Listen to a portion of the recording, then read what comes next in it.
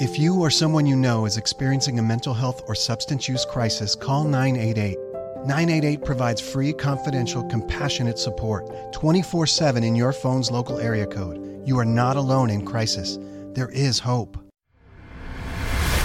I've confronted hundreds of men over 2 decades. I have been in television for 24 years. I just came to get something to eat. And I have very seldom been at a loss for words. So I just came to get something to eat. Men online looking for children to sexually assault. What's the motive here? Explain it to me. No, you're right. No, you're right. It's stupid. It's an illegal thing. Yeah, I know. I did a stupid thing. Men from all walks of life. A doctor, a teacher, a clergyman. You sent pornographic pictures through the mail.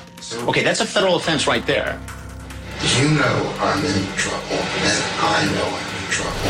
I tried to get into their heads and understand why. What kind of pizza we have tonight? I want to know who you are. I want to know a little bit more about you first. Can I eat first? Sure, go ahead. Let's see if any of this sounds familiar while you enjoy your pizza. And ultimately make sure they face justice. You ask her if she's a virgin. I ask everybody all kinds of stuff. It's just talk. You ask her if she's horny. What's wrong with that? You ask if she does anal. It's a question. Who are they? Have they tried to prey on other children? And where are they now? These are the predators I've caught. I'm Chris Hansen. In case you've ever wondered how I choose the predators I've caught to appear to be profiled in this podcast, it's a combination of things. I pay close attention to the emails you all send me on chris@predatorpodcast.com. I talked to Joey Tecap, who's one of the many predator aficionados who keeps record of all this stuff. And I try to think back through the 400 to 500 guys who've walked into my dark kitchens and think, which ones do I find interesting? Now, it's not scientific, I grant you, but so far I think we've done a pretty interesting job. And because there are so many predators out there and so many more to catch, I think we'll be doing this podcast for a very long time. Having said all that, it dawned on me the other day that one of the most interesting, one of the most dangerous, and one of the oldest predators I've caught is Michael Gentile. Michael Gentile surfaced in our Fairfield, Connecticut investigation. 11 guys overall were caught in that particular sting. And it was interesting because, well, for a number of reasons. One, it wasn't very far from where I lived at the time in Connecticut. One of the guys I actually caught, who we'll profile at some point, Charles Lawrence, was actually a fellow I knew from the commuter train, traveling back and forth between Connecticut and New York City, where I keep an office. And there were other interesting characters who showed up, one more dangerous, more offensive than the other. But Gentile stands out. At 64 years old, Gentile had one of the most disturbing conversations, chat logs I have ever taken a look at. Gentile thought he was chatting with a 13-year-old girl named Brittany, and he got right to business. The chat logs are graphic. Some of it I don't even feel comfortable repeating here. He also had a series of very graphic phone conversations with the young girl, the decoy. In this particular investigation, we worked with the Fairfield, Connecticut Police Department, a fine organization at the time led by Chief Gary McNamara, who I had known from a number of other stories I'd worked on over the years. And I approached McNamara about doing a predator sting, and he was all for it, as was the local prosecutor in Fairfield County at the time.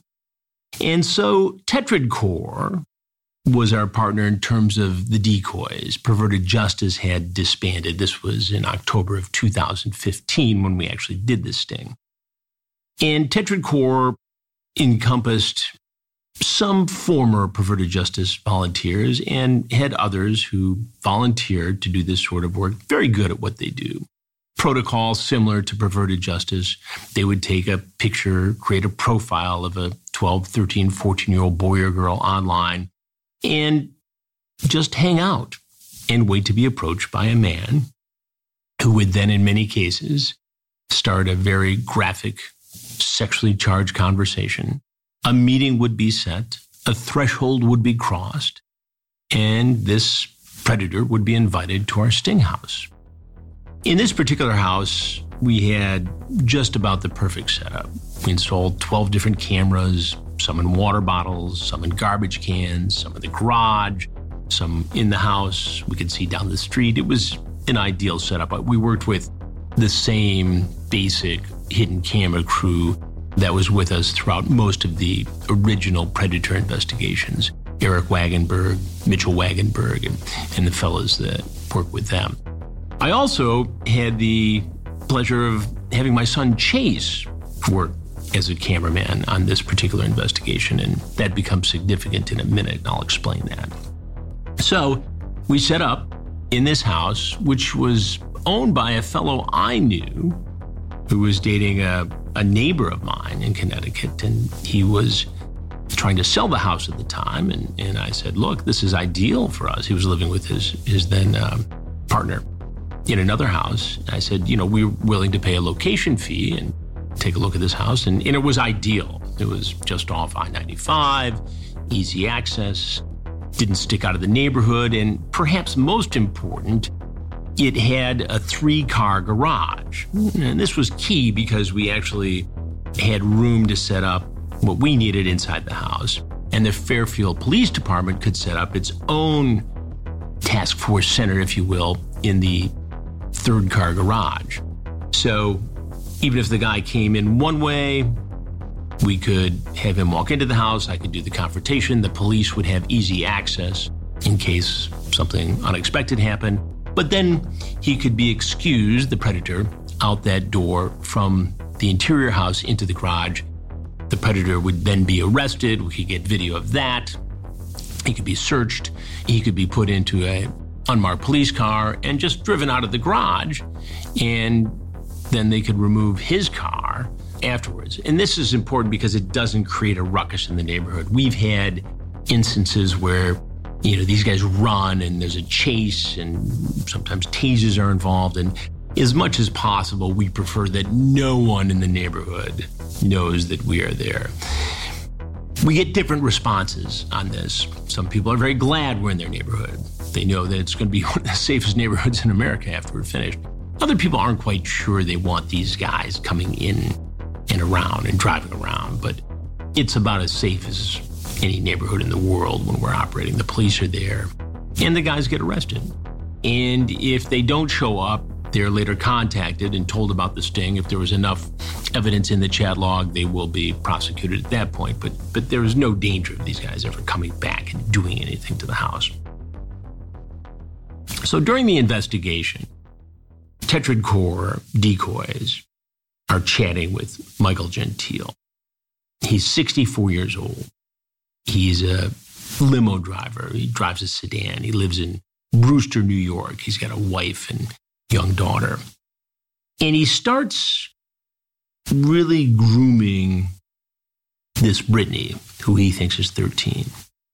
And he says things about how he likes to be naked. He sends pictures of himself naked, playing the guitar. Says he likes to drum.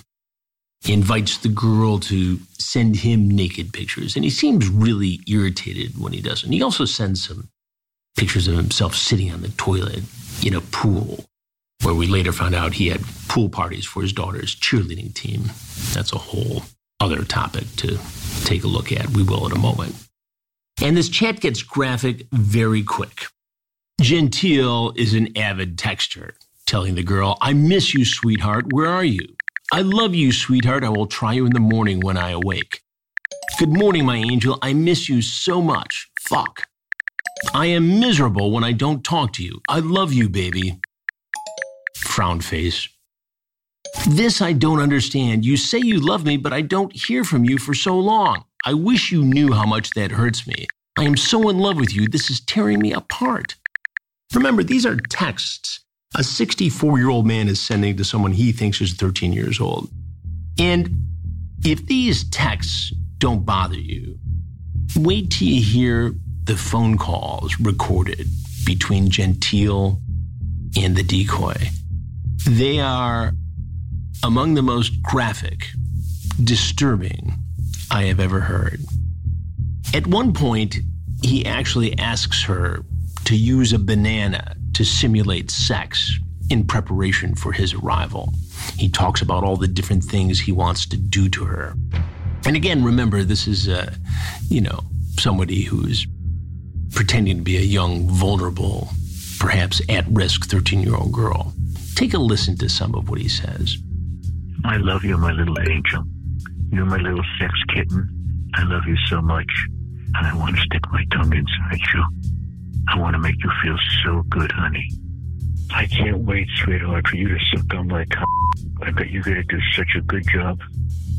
I want to eat your pussy. I want to make you come. Oh, God, yeah.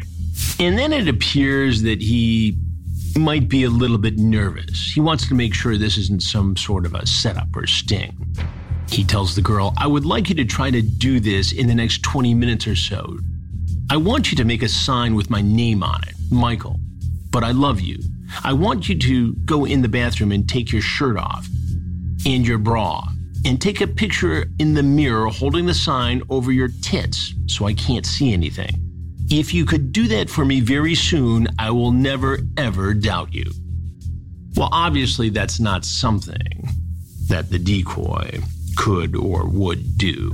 Remember, there are two different sets of decoys. The decoys who go online and do the chats, take the phone calls, and then we, in this case, in Fairfield, had two on-site decoys, a 19-year-old female theater student from a nearby university and a young man who was a police cadet for the Fairfield Police Department. So those were the people who actually met the predators when they were on site. But we would never, ever put somebody in the position to send a picture like that. In some cases, and in the current cases, obviously, we have ways of dealing with these requests. But, in this particular investigation, we weren't going to send that picture. But it goes to show you how deep the desire is for these guys, that even though that request wasn't fulfilled, Michael Gentile was willing to show up anyway. So we know Gentile is on his way. It's about an hour drive from his home in Brewster, New York, which is, a suburb, I suppose, of New York City, to our Sting House in Fairfield, Connecticut. And we're tracking him along the way. He's in contact, texting, and finally he shows up. And as with every one of these cases, I'm ultra focused. I have transcripts. I have, the information on him, a summary of his phone chats. And he's very suspicious. He drives around, checks out the house, and finally he pulls up, gets out, and walks in. And he appears hinky right away. There's an entrance hallway from the door he came into that would or should lead him, if we had our way, into the kitchen where I would do the interview. He gets maybe 3 or 4 steps in, and the on-site decoy, who by this time has encountered a handful of predators already, is getting a little bit more confident. But, we don't want her to get too close. We have internal security. Ron Knight is there with a couple of his colleagues to make sure everything's safe inside the house. The police are on the property, obviously. But still, you don't want to get into a situation where the decoy is uncomfortable. So he doesn't want to come any farther into the house. And the decoy pretends like she's trying to close a window and needs help. And he starts to come over and do it. And now at this point, I've got a decision to make. Do I let this play out? Do I risk him getting hinky and leaving?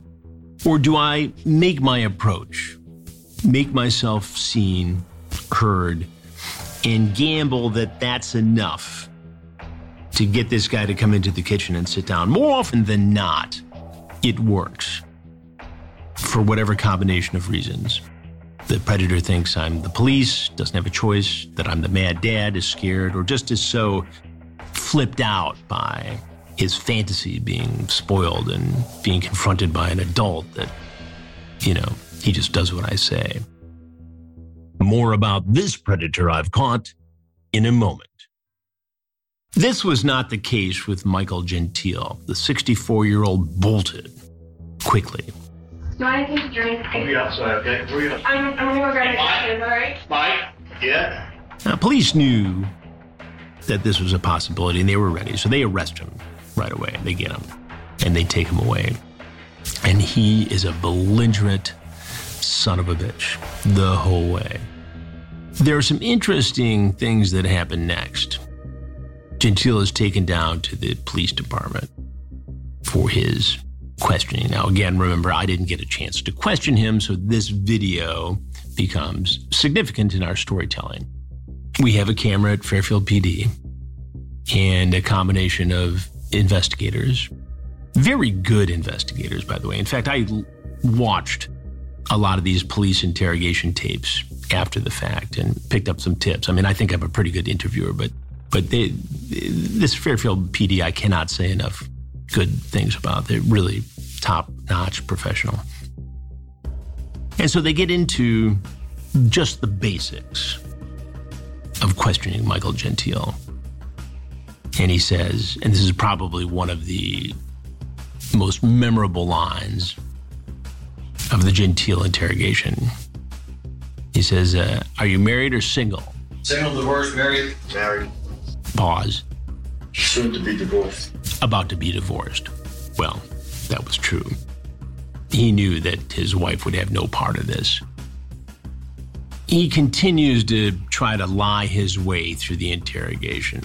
The investigator asks, a very basic question, and he's going to stick to his story. He thought the woman he was chatting with was in her 30s.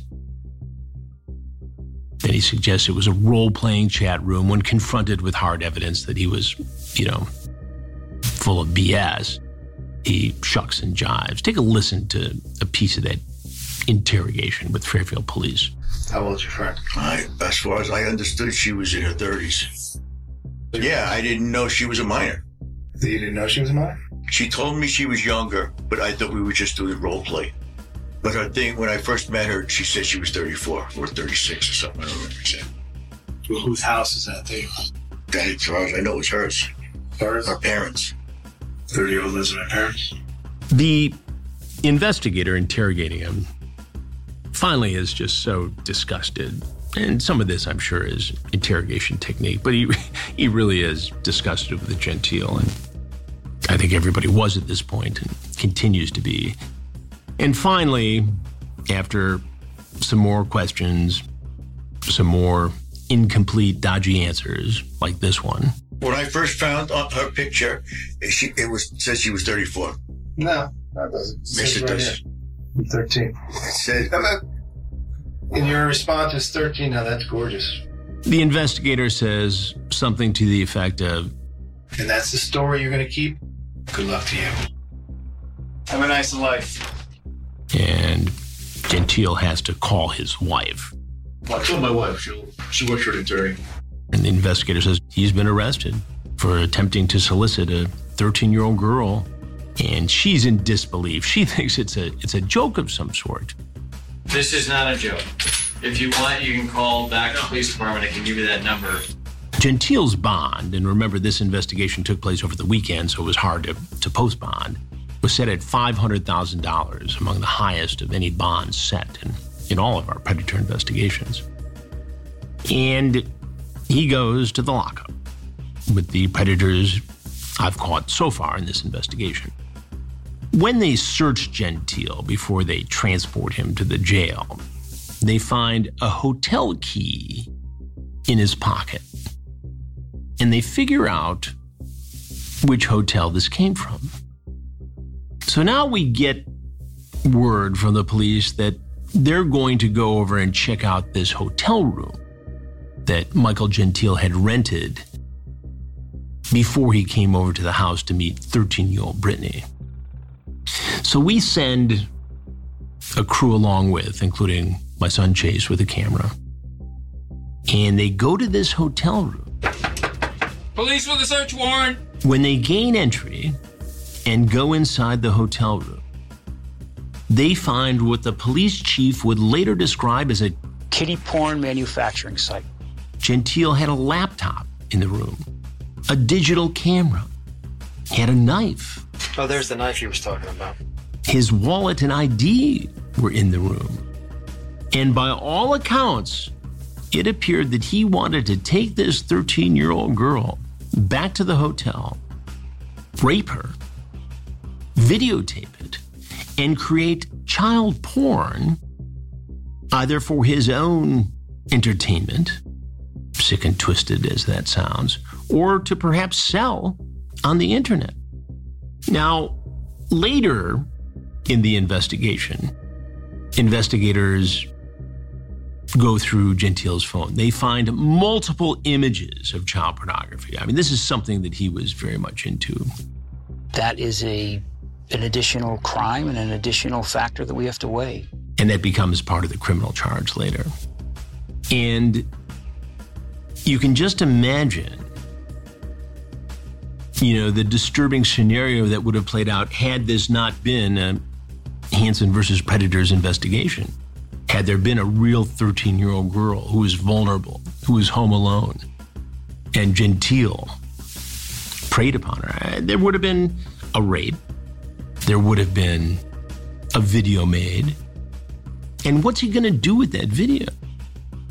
And remember, the reason why the penalties are so severe for the possession and transmission, distribution of child pornography is that every time an image of child pornography is viewed, it's the re-victimization of that child. Now, he's already got images on his phone, and he was about to take it a step further and get images of 13-year-old Brittany. Thankfully, it was us and the Fairfield PD, not a real 13-year-old girl. Gentile eventually bails out. He mentions, and we confirm later, that his wife actually works for a law firm. And so we believe that he was able to use that connection to help him facilitate bailing out. Ultimately, in 2017, Gentile pleaded guilty to possession of the child pornography, to soliciting a minor online for sex, and basically endangering the welfare of a minor.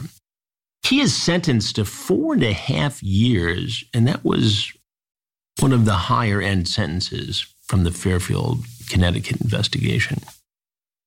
He was also given 10 years probation and mandatory registration as a sex offender. Just this year, in January of 2021, Gentile was released from prison. 10 years probation now, and registration as a sex offender. Gentile, who has a completely different appearance than when he surfaced in our investigation, now looks like an aging roadie, I suppose. He's got long, white, scraggly hair. He's got a mustache and a goatee. The latest word we have on Gentile is that he moved in with a friend in a big, beautiful home on a lake in Connecticut, but more recently has moved to a much more standard dwelling in another area of Connecticut. Gentile will actually turn 70 years old in 4 days from the time of this actual recording. We don't see that he's working anywhere in Connecticut and not sure how he's getting by, but he does have to report in to his probation officer, the state of Connecticut. You have to wonder about a guy like Michael Gentile if he had met anybody underage online before, to our knowledge and to the knowledge of the Fairfield Police Department. He had not, or at least there's no evidence of it. Again, the child porn was on his phone. There was an investigation into his computer, and there was great concern because his teen daughter would host parties with her fellow cheerleaders at their home, pool parties. As for his wife, who he admitted during his interrogation would probably become his ex-wife, he predicted accurately. They got divorced. The wife, who he called the witch, quote unquote, in the transcripts, in a conversation between Gentile and the 13-year-old decoy, has moved on with her life. I always wondered, too, about the collateral damage there. I mean, it had to be horrible for the former Mrs. Gentile to have to deal with this, much less their daughter. We had, in an earlier episode, an interview with the daughter of one of the predators we caught in Riverside, California, and she talked about worrying that maybe she inherited his monster DNA. I'm more worried that this daughter in this case has to just deal with the stigma of having a father who did this. I hope his ex-wife has moved on. We're going to reach out to a number of people who are tangentially tied to the predators I've caught. I think it would be interesting to see how their lives have been impacted by the illegal predatory behavior of their former loved ones. And I'd also like to talk to some of the actual predators, and that's in the works as well. If you want to reach out to me with ideas for this podcast, predators you'd like to know more about, or let me know more about, you can reach me at chris@predatorpodcast.com. I'm Chris Hansen, and this is Predators I've Caught.